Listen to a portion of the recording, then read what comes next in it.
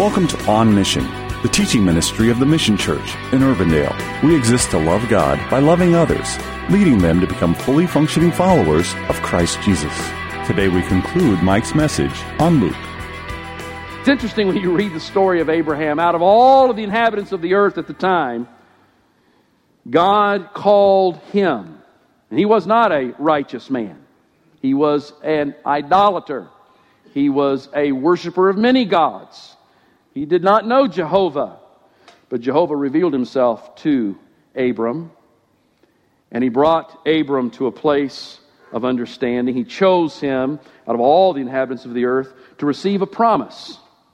And that promise is found in Genesis chapter 12, verses 1 through 3, also chapter 15, verses 4 through 5. Again, we don't have time in this setting to go and tear all that apart. I would invite you to read that later. But just like I did with the Davidic covenant, let me give you the overview here of the Abrahamic covenant. God promised Abraham these things, that he would create a new and great nation through him. That he was picking him out because he was going to create a brand new race, a brand new people group. And he promised that this people group would have, that there would just be just millions and millions of them. And also he made a specific promise about a specific land and said, I will give you this land. Also, God said that through Abraham's offspring, that all the nations, and there, when we think of nations, we don't want to think about geographic nations, we want to think about people groups. All the people groups of the earth would be blessed. Abraham, you're going to be a blessing to everyone. Oh, it's not going to be you specific. It's going to be one who comes from you. And so there's the connection. But there will be one who comes who will bless all the people of the earth. And you know, he comes out at the end with the same promise to Abraham that was made to David. Or should I say, he made the same promise to David that he made to Abraham, because Abraham came before David. And that is, God, I will make sure that these promises I'm making to you will come to pass.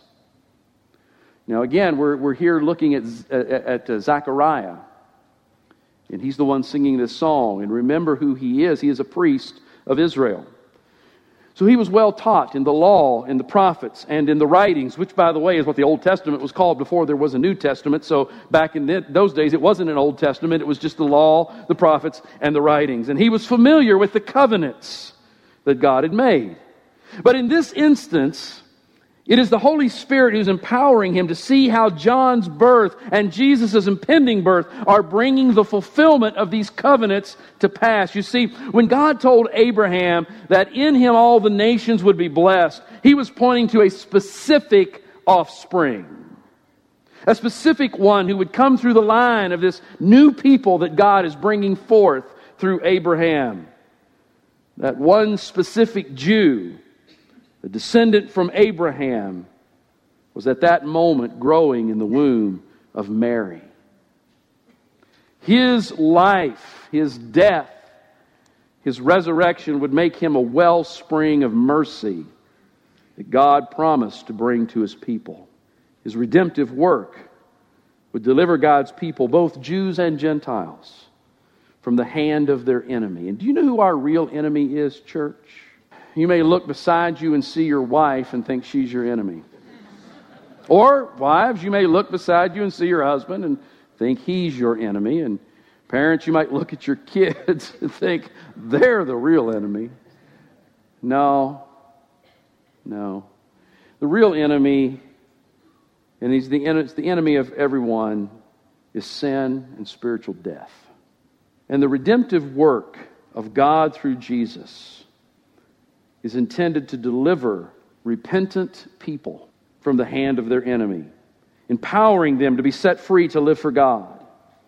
To live for God without fear of condemnation. To be covered in the Messiah's holiness and righteousness, forever making us dearly loved and secured sons and daughters of God. Baby John's birth was the signal to Zechariah that God's plan to bring the Davidic and the Abrahamic covenant to fulfillment, that he was bringing that to fulfillment, he recognized it is now in play. The baby he was holding and singing over, chosen to prepare the way for the one who is the fulfillment. And this is what was bringing joy and to Zechariah's heart and flooding out from him in prophetic words, because he was seeing these promises of God being brought into real space and time, no longer just things to believe in faith upon, but the experience was in the pathway. Now, as important as both the Abrahamic and Davidic covenants are, there is one more covenant that is perhaps greater. I would say it's greater for sure in the sense that it had to come to fruition for the Davidic and the Abrahamic covenant to actually be fulfilled. If this third covenant never came, if it never was done, then those other two couldn't be fulfilled because they rested upon this third, and it's called the New Covenant. The New Covenant. And Zechariah concludes his song speaking in relative terms about the New Covenant, verses 76 through 79. Now, the New Covenant is an Old Testament prophecy as well. You'll find it in Jeremiah 31 through 34. The writer of Hebrews, the New Testament book, referred to it as he wrote about the superiority of Christ's ministry and New Covenant over that of the Mosaic Covenant. Let's talk just a moment about the Mosaic Covenant. The Mosaic Covenant was a conditional covenant. It was conditional in that it required people to keep the law. If you kept the law, then you were found righteous, and everything would be good.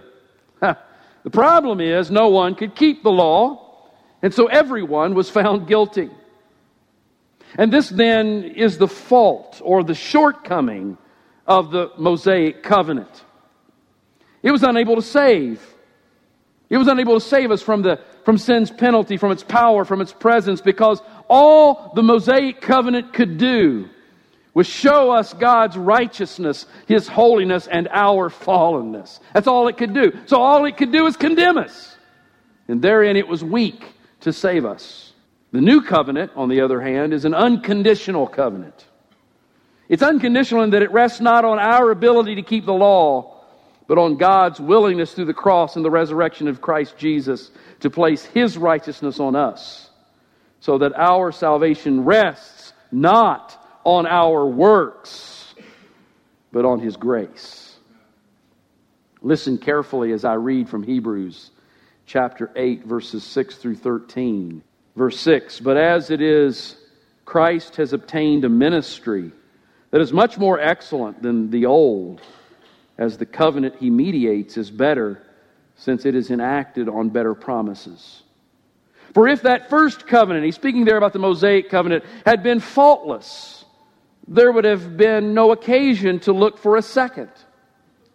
But God finds fault with them." Notice though, I want you to see, He doesn't find fault with the first covenant. It was perfect. But He found fault with the people upon whom the covenant was given, because they couldn't keep it. So He finds fault with them when He says, "Behold, the days are coming, declares the Lord, when I will establish a new covenant with the house of Israel and with the house of Judah. Not like the covenant that I made with their fathers on the day when I took them by the hand to bring them out of the land of Egypt. For they did not continue in my covenant. And so I showed no concern for them, declares the Lord. For this is the covenant I will make with the house of Israel after those days, declares the Lord." Here we go with the new covenant. "I will put my laws into their minds." God, I will insert that. I will put my laws into their minds, and I will write on their hearts, and I will be their God, and they will be my people. And they shall not teach each other, one his neighbor, each one his brother, saying, "Know the Lord." For they shall all know me, from the least of them to the greatest. For I will be, and here we go, "I will be merciful toward their iniquities, and I will remember their sins no more." The reason that is the case is because the Messiah was coming to deal with those things for us. And so in verse 13 he says, in speaking of a new covenant, He makes the first one obsolete. And what is becoming obsolete is growing old, and growing old is ready to vanish away. In case all of those words that kind of twist and turn in and out of Old Testament stories don't make a whole lot of sense to you, let me just condense all that into New Testament language. found in Romans chapter 8, verses 3 and 4. The Apostle Paul writes, "For God has done what the law, weakened by the flesh, could not do.